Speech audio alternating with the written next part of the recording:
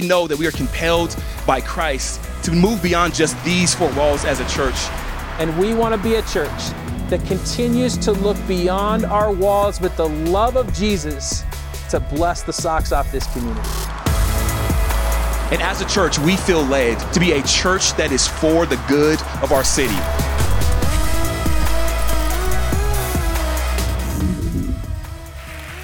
Well, good morning, Ascent. Yes.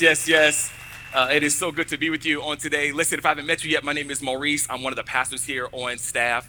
I know it's already been said, but I just got to make mention also of the fathers in the room and father figures. Happy Father's Day to you all. If you're new here also, thank you for being here. Welcome. Everybody that's watching online, shout out to you for being here as well, including my own dad. John got his out the way, but I got to shout my dad out as also. Mark Cox, there's no me without you, Pops, and I just want to say happy Father's Day to you. You are sincerely my superhero. Yes, I really appreciate you for all the ways that you have been present and the things that you have overcome. So happy Father's Day to you, Dad. Today is an exciting day that we get to do this and we get to jump into an amazing topic today. Before I jump into that topic though, I got to shout out the brother who made me a father. Today, my wife is going to be here on the front row with our baby boy by the name of O'Shea. And so to Father's Day for me, I brought a picture of me and my little man. Yeah, fatherhood has been awesome. Getting a little more sleep these days. I got one more of my little man, and yeah, that boy is gorgeous. I gotta say, I know God played a role, but me and Aisha, we did that. I mean, that boy is gorgeous. Oh man, that's right. Well, today is an amazing time that we get to lean into Father's Day, but also, like we mentioned, celebration of Juneteenth.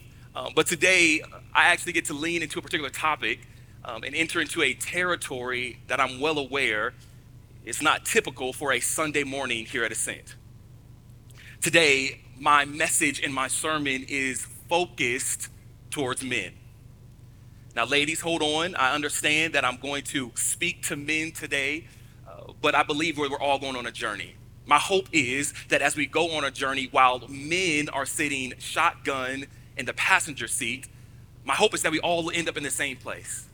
My hope is that this is a gospel that every single person, no matter who you are, that we can cling on to the good news of Jesus. But I do have to be honest that my aim and my focus is towards men. This is not going to be something that is popular in 2023 to say, especially in the times that we live in, but I have to make mention of it, especially when it comes to men and women. And I know all of you are wondering what I'm about to say, because anytime you set up something like, oh, I'm about to say something crazy, I'm about to say something that's going to get me canceled, it's going to be something that's crazy. Where's Bill? I know Bill's in the room. Bill, don't worry. I know you're squirming in your seat. It's all good. I'm not going to say nothing crazy. Not today, at least. But I have to make mention that this moment that we're leaning into this topic of pressing towards a focus, a sermon towards men, I got to just say that sometimes men, we get the short end of the stick. Let me make a few notes. Let me just bring this point home just a little bit for you. Hallmark cards sell more cards on St. Patrick's Day than they do on Father's Day. Yeah. You can go right now to Safeway to go get a Father's Day card, and we're going to be sharing a section with graduates. Now let it be Mother's Day. They get a whole section. It's all pink and all, with jewels and all sorts of different things. Men, sometimes we get the short end of the stick. Right now, you can go to any brunch spot, walk right in with no wait line. Ain't nobody taking us out. Yeah, ain't nobody taking us out. Let's be real. Men, sometimes you get the short end of the stick. I just got to make mention of it. We got technical difficulties today. That didn't happen on Mother's Day. You know what I mean? What's up with that? What's up with that, man? Today, we lean into a particular topic because I think that this is going to be important for all of us. And while I made mention of making sure, ladies, you stay in the conversation also, fellas, I want to make mention for you as well. Because if you've grown up in church, many of you, if not most of you, these Sundays can be one of two things. In a typical way, it'll turn into a beat men up Sunday. We get men in the room and then we tell them that you suck and that you're nothing and that you're broken. That's not today's message, nor do I believe that is the good news of Jesus.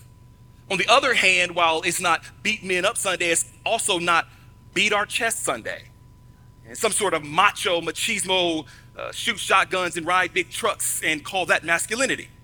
If that's your thing, that's your thing. It's all good. But today, my hope is, watch this, that we can uplift brothers biblically and spiritually. Yeah, fellas, I just want to put my arm around you and let you know that you're loved, that you are seen, and that you are valued. That's today's hope. That's today's message on this morning. The way that we're going to get there is by a brother by the name of Paul.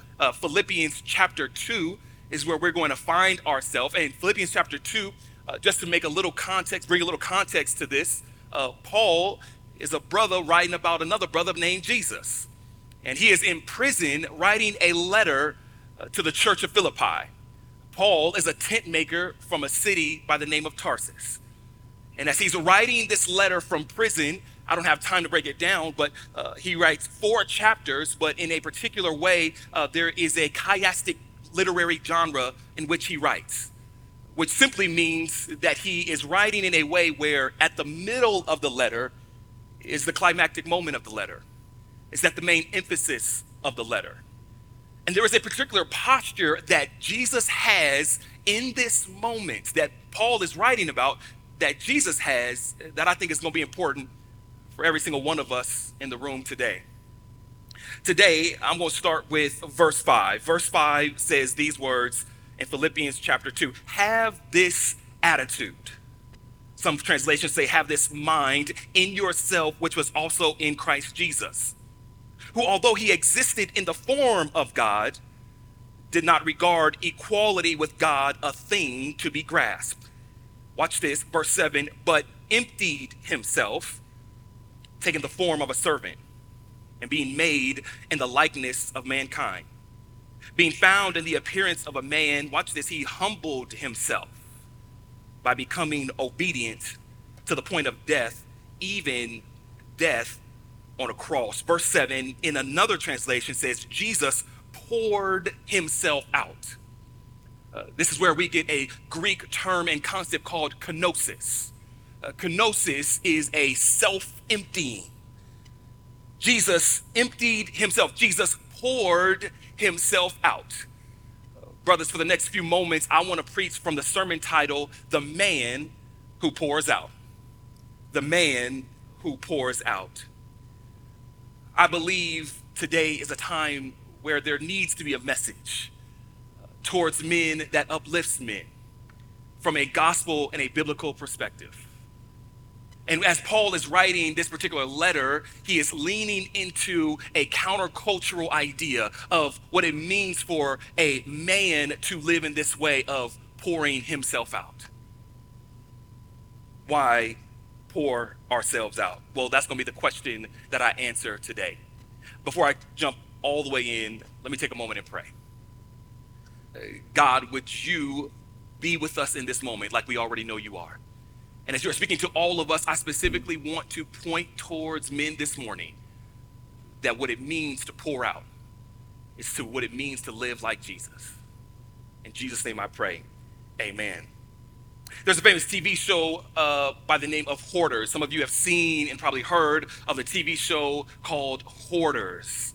This TV show features true stories about people with compulsions so strong that they can't let go of their stuff. One episode focused on a middle-aged hoarder by the name of Phyllis. Her house was so cluttered with baby dolls and other belongings that she had to crawl over garbage to get to the recliner that she sat in to sleep and eat. Another episode told the story of a man who has collected such large stash of games and action figures and novelties that he's nearly impossible to move throughout his home. Yet another episode featured a automobile lover who collected all sorts of junkyard cars and now has a bill of $20 million that he has to pay towards the city. Most people who watch this show have the same reaction. They can't believe that people will allow the stuff in their life to be the thing that self-sabotages them and their loved ones. Why a message towards men focused on pouring out? Well, I got to be honest. I think sometimes, brothers, we have a hoarding problem. We become professional stuffers in life. We begin to take circumstances in life and we start to just stuff it. And we begin to hold it. This is the whole thing when it comes to therapy, right? When people go to therapy or they go to a Christian counselor, they have you address some of the stuff that you haven't addressed. This morning, when we talk about pouring out, I believe there is a call for men to live in a way that they consistently find themselves before God, casting our cares on Him.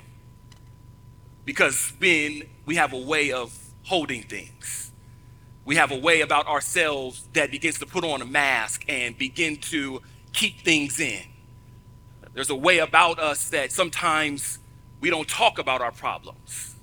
Yeah, in our culture, to be a man, we don't talk about that. Leave that alone, figure it out, and you'll get through it by yourself. But there's a different way that Jesus is calling us to live, because to hoard is to not live in the way of Jesus. Now, somebody asked me as I was kind of discussing this particular topic of how men hoard and how men stuff things in. Sometimes we walk around and we're so constipated that God is calling us to bring things to the foot of the cross. And I was talking with somebody and the question was asked of me, why a sermon towards men? Why a sermon towards men? I understand that as I am taking on this preaching task, while I'm excited about it, I understand that not all men are the same. That right now in this room, there is a variety of us. There is not one type of man. There's not one monolith of a man. There are people under the sound of my voice right now, men in this room. Some of us listen to country music. And other of us listening to R&B and hip hop. Woo woo. There is some of us in the room that grew up with TV dads like Archie Bunker. Some of us grew up with Uncle Phil. Some of us grew up watching certain things, and other of us didn't have TV at all. There are some of us under the sound of my voice right now, men that are Nuggets fans. I'm gonna go ahead and throw that out. That was your cue. All right. And then there's the rest of us. That was your cue. You won, I get it. But we are not a monolith. There are men under the sound of my voice. Let's go ahead and go deeper, because when talking to men, not only do we need to uplift, but there has to be some sort of challenge.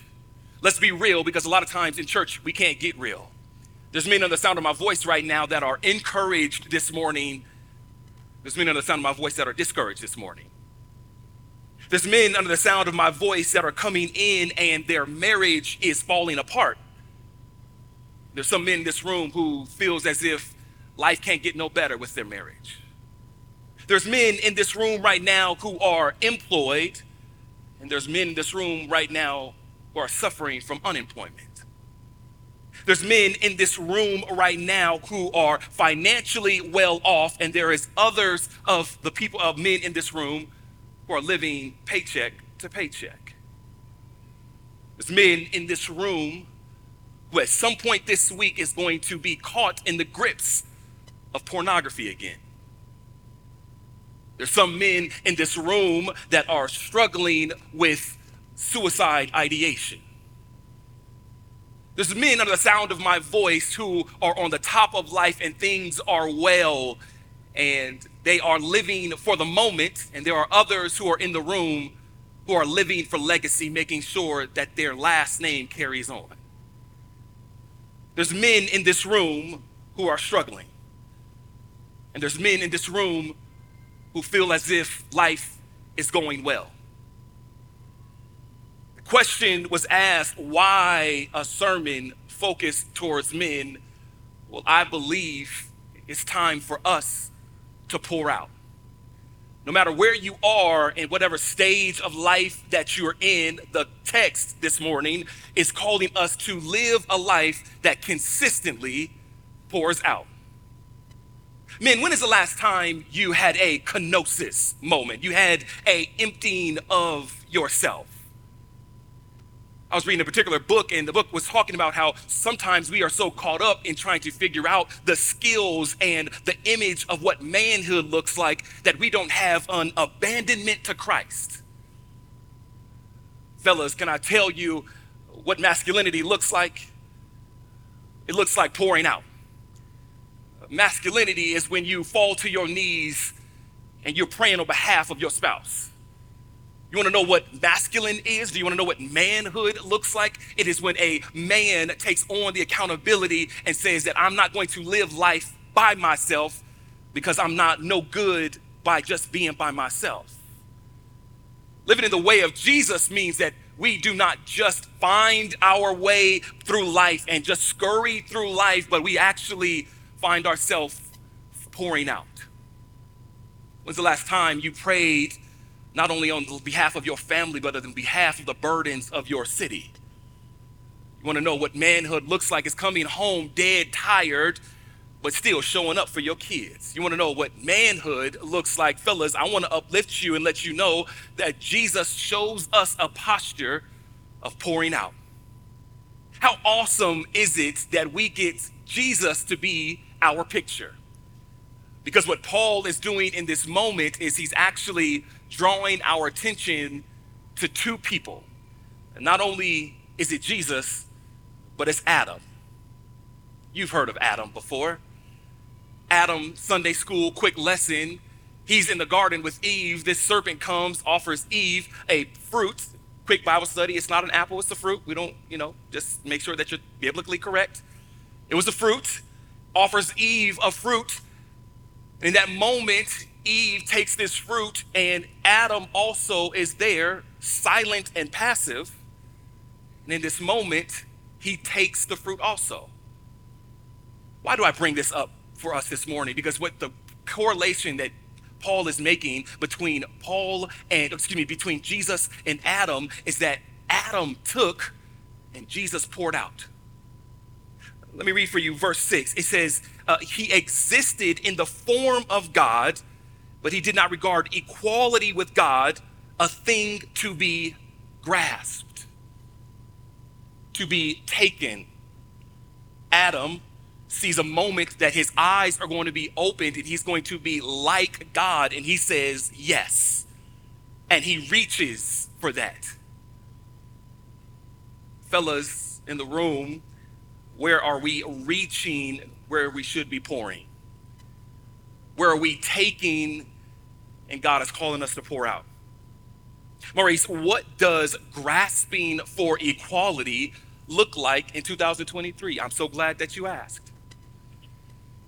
Anytime we act as God in our lives, where we sit on the throne of our lives.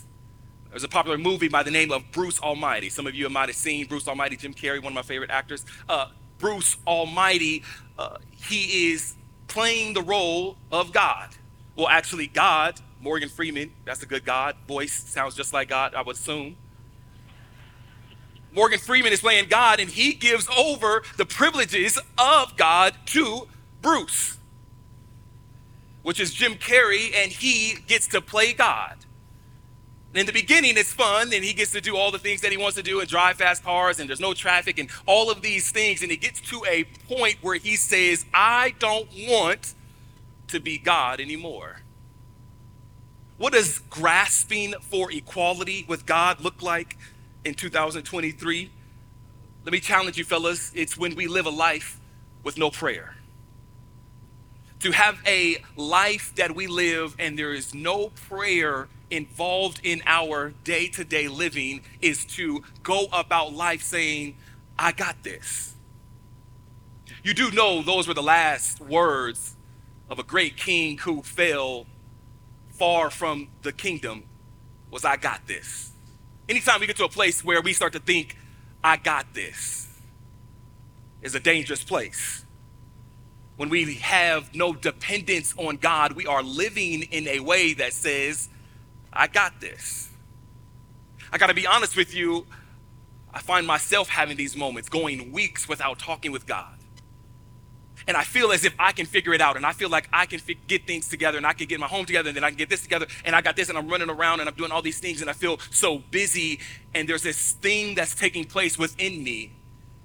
When you live a life with no prayer and no dependence, you're saying, God, I got this. You're actually reaching for equality with God when you put yourself on the throne that only God is supposed to have. Find myself sometimes running into this, and I can run my life into the ground because I don't wake up to this moment until I come to crashing. I don't wake up to this moment until I have to sit down with my wife and I got to say, babe, I'm facing it again. This struggle is coming up again. I don't know where. And then she, like only God does, speaks through her, says, how have you been when it comes to prayer? How have you been when it comes to pouring out, relying on not just yourself? See, sometimes I think we can get caught up in a rhythm and life will get the best of us. And to live with no dependence on God is to reach for equality with God. Fellas, where are you reaching and you should be pouring? Reaching for God is when we are neglecting our community. Adam reached to be like God when he said, I don't need a small group. Adam reached for equality with God when he decided he didn't need any sort of mentorship or accountability in his life. Adam reached for equality with God when he showed up to work and heard some inappropriate statements happening. Instead of speaking up, he stayed silent. Where are we reaching to be equal with God where we should be pouring out? There is an abandonment to our lives that God is calling us towards. And what happens when this takes place? I believe when we become empty, when we empty ourselves, when we pour ourselves out. Maurice, well, why would I want to live life on empty? Again, I'm so glad you asked. Why would I want to live life on empty? I was sitting in seminary class a couple months ago, and as I was sitting in seminary class, the professor started to talk about Genesis, and we were unpacking Genesis, and we're going through all of this Genesis story, and there's all these things, and we're having class debates, and we're going through all these doctrinal statements, and we're going through, do you guys believe that this is real? Do you believe this is literal? Do you believe this is poetry? And we're diving into it, and we're going through all these things. And the professor starts to talk about Genesis 1, because a particular student in the class asked, okay, but if there was nothing, then how did something come out of nothing? Like if God was there, but there was nothing, he started to ask this question, and the professor said, well, there is a Latin term called ex nihilo. And ex nihilo simply means out of nothing or from nothing. There is an entire doctrinal statement around God creating out of nothing. He spoke and there was. He said, let there be light, and there was light. Why do I bring this up this morning? Because when the professor said ex nihilo, the Holy Spirit jumped inside of me. I said, that'll preach right there. Because out of nothing, God does some of his best transformative and redemptive work. Fellas, when it comes to pouring out, I believe we pour out because God works when it comes to nothing and darkness. The man that pours out is the man that God pours into. And when we get to a place in our life where we get to step aside and not be the God of our lives, and we pour our lives out, I believe that God begins to work a miracle in our lives. God begins to do some transforming work in our life. Maurice, how do you know this? I'm so glad you asked. When we look at the life of Abraham and Sarah, have you ever wondered why God would wait until they are upwards of 90 years old and then say, I'm now going to bless a nation through you? Have you ever wondered why God would wait till Joseph is abandoned from family, is facing rejection, thrown in prison, and then says, I want to use you? Have you ever wondered why God would allow Moses to be on the run from a murder charge and running from his problems? And he is also a man that has a stuttering problem. And then God meets him and says, I want to use you. Have you ever wondered why God would allow a man by the name of Daniel to be facing fire and then God show up in a fiery furnace? Have you ever wondered why God would use a teenage girl to bring forth the Savior of this world by the name of Mary? Have you ever wondered why God would use a man by the name of Paul, who killed and persecuted people who were Christians, and then on the road to Damascus says, I now want to use you? I believe it's because God does redemptive and transformative work when we are empty, when we are to the end of ourselves, when we are no more full of ourselves, but we are now poured out before God. I believe God does his best work when we are empty. Have you ever wondered why God would use a young brother from California who, since the age of 13, struggled with all sorts of insecurities? And God, one day, calls him, two parents born from Compton, California. Parents grew up in a LA drug-infested prostitution, gang wars area. They overcome that, and God says, I want to use you. That young brother is me. And I wonder sometimes, God, how could you use me? And I believe God looks at me and says, when your life is empty, is when I do my best work. This morning, fellas, I simply want to make it very plain and clear that when we pour out, God pours in. That we have to watch our posture. And the same God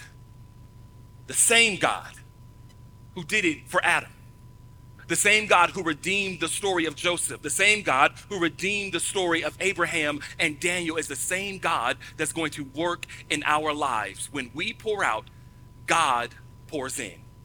This is the message. This is the gospel. This is the good news. Because I can hear in this moment that there is a struggle sometimes when we hoard and then when we stuff things down, and yet God is calling us to empty ourselves. Throughout the entire biblical narrative, God shows up when we get empty. So the question is, how frequently are you getting empty? How are you finding yourself pouring out before God?